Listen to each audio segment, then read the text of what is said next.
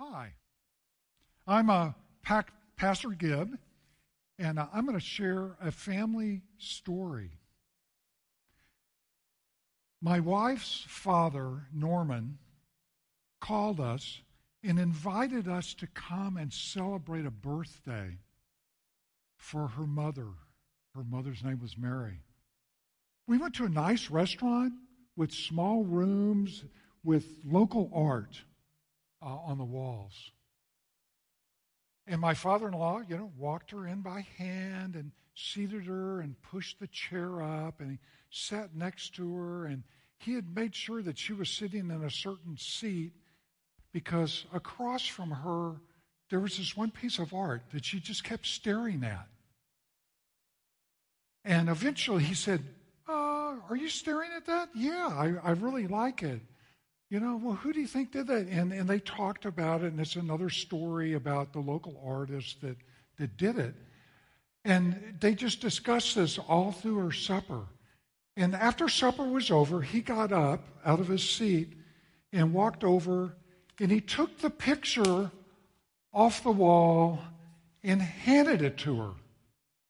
And as most people, when they receive a gift like this, they kind of backtrack. And he goes, no, it's yours.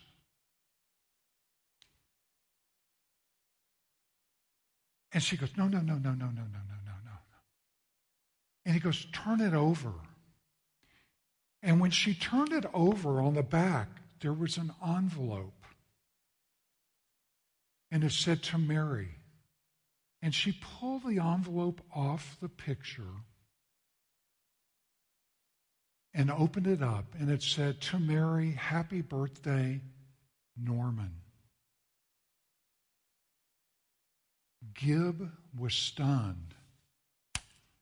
I'm sitting there watching a great expression of love, commitment, relationship from my father-in-law to my mother-in-law. He knew what she would like. Okay, now guys, I'm not setting this up, or women, to this is the next standard for when you go out, okay? Because this is a pretty impossible standard to jump. But this took planning. He really knew what she liked. And it stemmed from a deep personal relationship with her and his love and commitment to her. I remember it like it had happened this afternoon. Gary Smalley, in his book, DNA of Relationships, said, we're made for three great relationships. One is with God, one is with others, and then the other is with ourselves. And all those relationships involve a choice. Tonight, we're here to remember something else that took planning, commitment, and expressed an incredible amount of love in relationship. It's another gift. The cross represents it. It's Christ's substitutionary death on our behalf. That's the first half of the gospel. Christ dying for our sins. The second half is Sunday, when we talk about Easter. On the cross, Jesus took what was ours, our iniquities and sins, and he gave us what was his, righteousness and a right relationship with the Father. It's based on him knowing and loving and being committed to us. One of the best-known scriptures is John 3:16. And we're going to read that. For God so loved the world that he gave his only Son, that whoever believes in him would not perish, but have eternal life. Who has eternal life? Those who believe. They believe in Jesus. They're not offended by a cross that he died on, they're not offended by Jesus.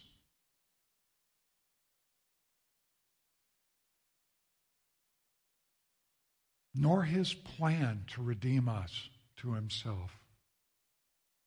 If we look back in Scripture even further, in the very beginning in Genesis, God created male and female. He planted them in a garden, in a place that the Jewish scholars, when they translated from Hebrew into Greek, they described it as paradise. A perfect place, a place of relationship. But Adam and Eve chose to do things their own way, and they rebelled against God. And we see God, even at the end of dealing with Adam and Eve, talks in Genesis 3:15. I will put enmity between you and the woman, between your offspring and her offspring. He shall bruise your head, and you shall bruise his heel. That was aimed at Satan and foreshadowing a Savior who would come. I'm going to read parts of Isaiah 53, starting with verse 4. Surely he has borne our griefs and carried our sorrows, yet we esteemed him stricken, smitten by God, and afflicted. But he was pierced for our transgressions. He was crushed for our iniquities. And upon him was the chastisement that brought us peace. And with his wounds we are healed. All we like sheep have gone astray. We have turned every one to his own way. And the Lord has laid on him the iniquity of us all. Then jumping to verse 10. Yet it was the will of the Lord to crush him. He has put him to grief. Out of the anguish of his soul he shall see and be satisfied. By his knowledge shall the righteous one, my servant, make many to be accounted righteous, and he shall bear their iniquities. Therefore, I will divide him a portion with the many, and he shall divide the spoil with the strong, because he poured out his soul to death and was numbered with the transgressors. Yet he bore the sin of many and makes intercession for the transgressors. He makes them to be accounted righteous and bears their iniquities. We see this at the cross. He makes intercession for the transgressors. This great passage leads me in my thinking to the words that Jesus shared on the cross. And when we look at the death of Jesus, we see his love and commitment to us. Even while he was on the cross,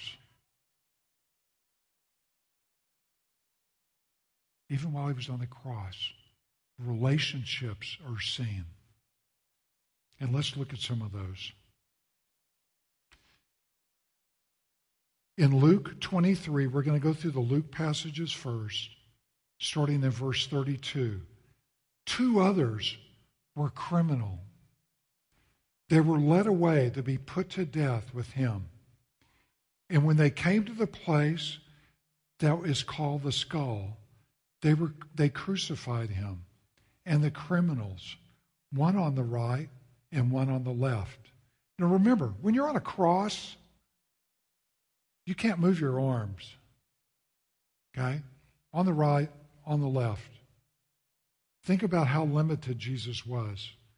And Jesus said, Father, forgive them, for they know not what they do. And he cast lots to divide his garments.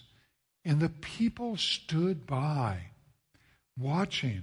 But the ruler scoffed at him, and they said, he saved others, let him save himself. If he is the Christ of God, the chosen one. The soldiers also mocked him, coming up and offering him sour wine and saying, if you're the king of the Jews, save yourself. There was also an inscription over him. This is King of the Jews. Who was Jesus showing love to when he said, forgive them? To the very people who were killing him, who drove the nails into his hands and into his feet.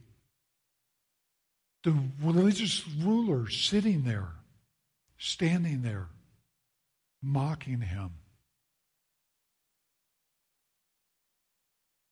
Forgive them. What did Jesus teach us? Pastor Jeremy referred to this on Sunday in the Lord's Prayer. Forgive. And Jesus on the cross extended who he was to forgive them. Starting in 39, the scene continues. One of the criminals who were hanged railed at him, saying, are you not the Christ? Save yourself and us. But the other rebuked him, saying, do you not fear God, since you are under the same sentence of condemnation?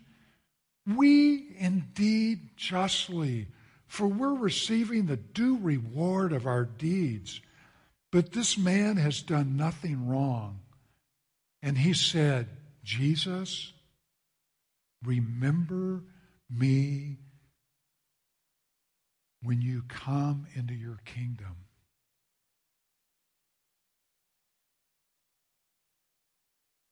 Jesus is 100% God, 100% man. He recognizes this man making a statement of faith and of belief. And what did he do? He said, today you will be with me in paradise.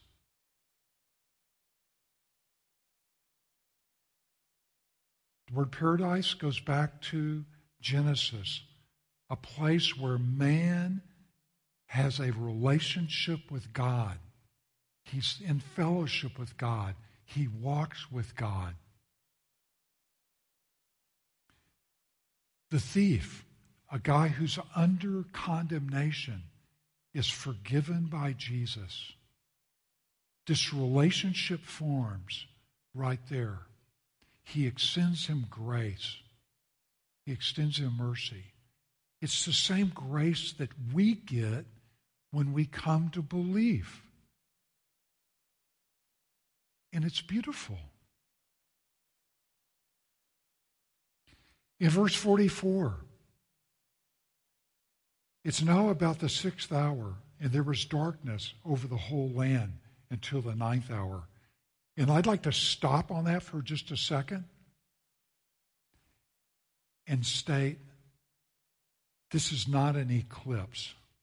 Have you guys seen an eclipse? Okay? You're standing there, you watch it grow dark, it gets really dark, it gets light. This is a 3-hour time of darkness. God is bringing about judgment in the darkness, just like he did in Exodus. It's dark. The light has failed. The curtain on the temple is torn in two. Jesus calls out with a loud voice, Father, into your hands I commit my spirit.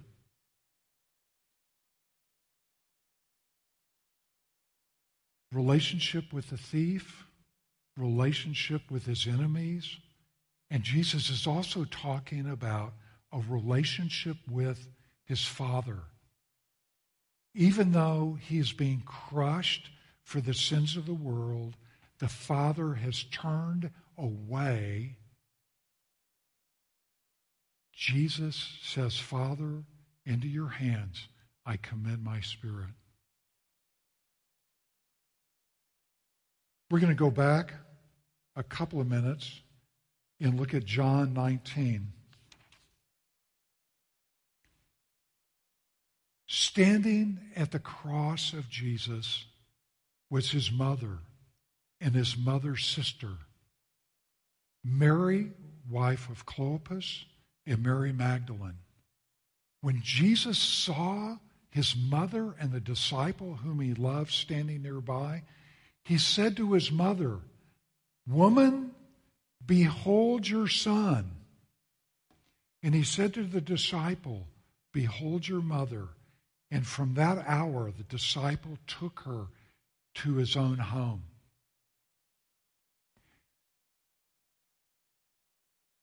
This is not a Christmas Hallmark movie moment. Okay? Jesus is dying on the cross, yet he sees his mother, and this may be a question I get to ask someday. Jesus had brothers and sisters, yet he says, Go with John. He's now your son.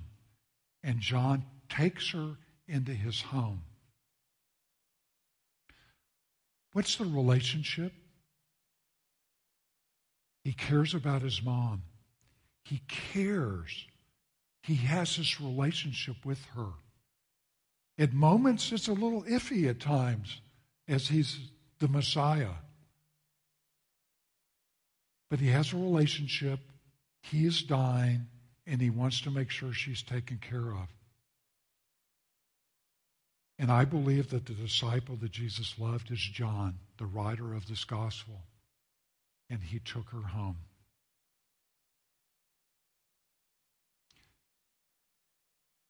Let's go back to Mark. And this is the passage that was referred to up on the screen earlier. When the 6th hour came, it was darkness over the whole land until the 9th hour. And at the 9th hour, Jesus cried with a loud voice, Eloi, Eloi, lama sabachthani, which means, my God, why have you forsaken me?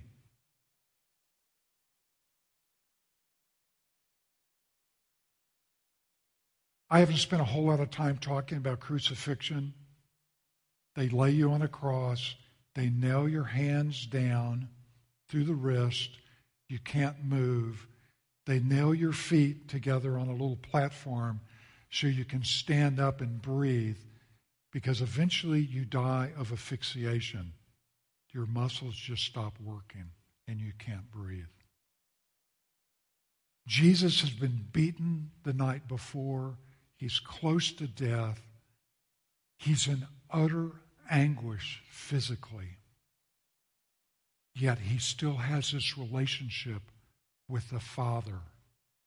And he calls out, my God, why have you forsaken me?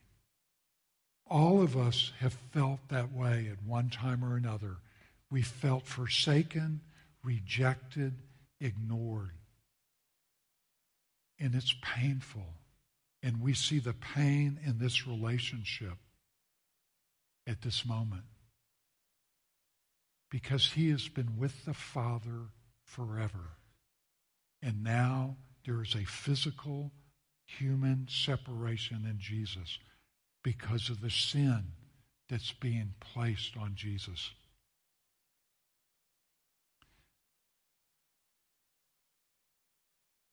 Going back to John, after this, Jesus, knowing that all was now finished, said, to fulfill Scripture, I thirst.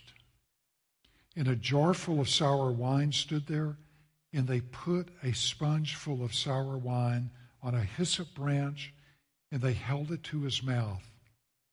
When Jesus had received the sour wine, he said, "It is finished," he bowed his head and gave up his spirit.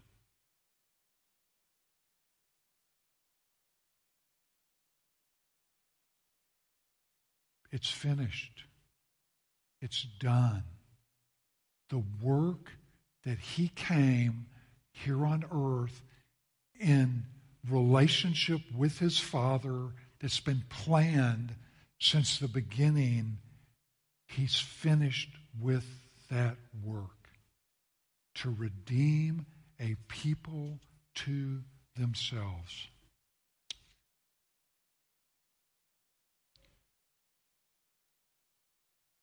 Why did Jesus die? Because we, like sheep, have gone astray. And very much like sheep, if you've ever been around them, you don't even know it. I don't even know. Because sinning is very natural to us. But because of the love that Jesus and the Father have for us, they had a plan. And it's a gift.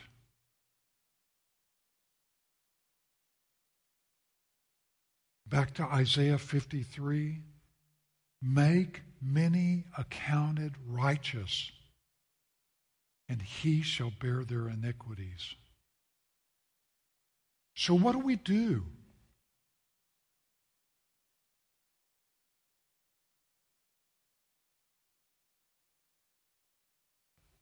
Like sitting there that night at a table watching my father-in-law give a great gift to my mother-in-law, something that she would really enjoy.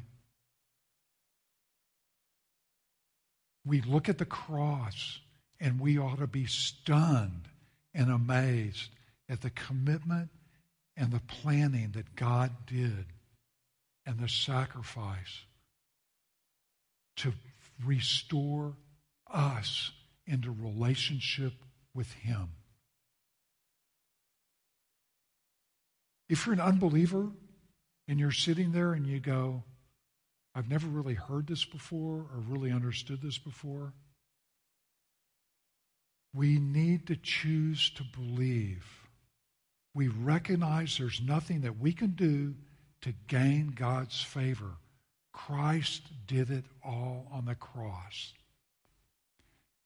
There's nothing I can say. There's no actions I can do. There's no sacrifice so great to earn God's pleasure.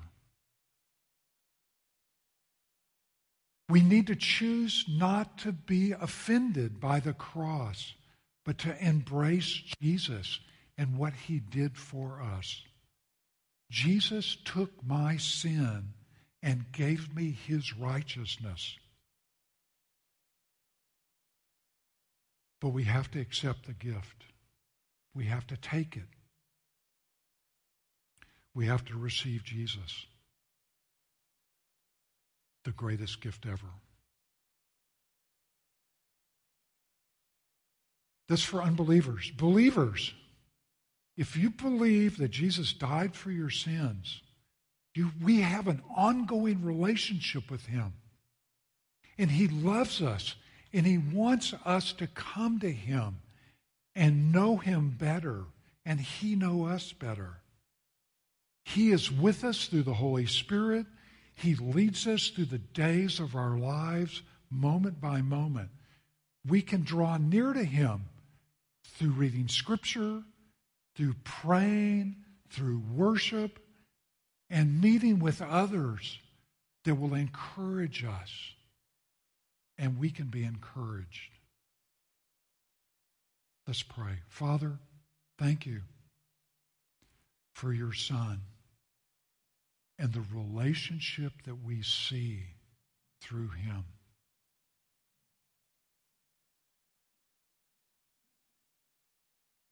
Thank you that you planned this, that you love us, that you gave him for us. And we embrace that. It's in Christ's name.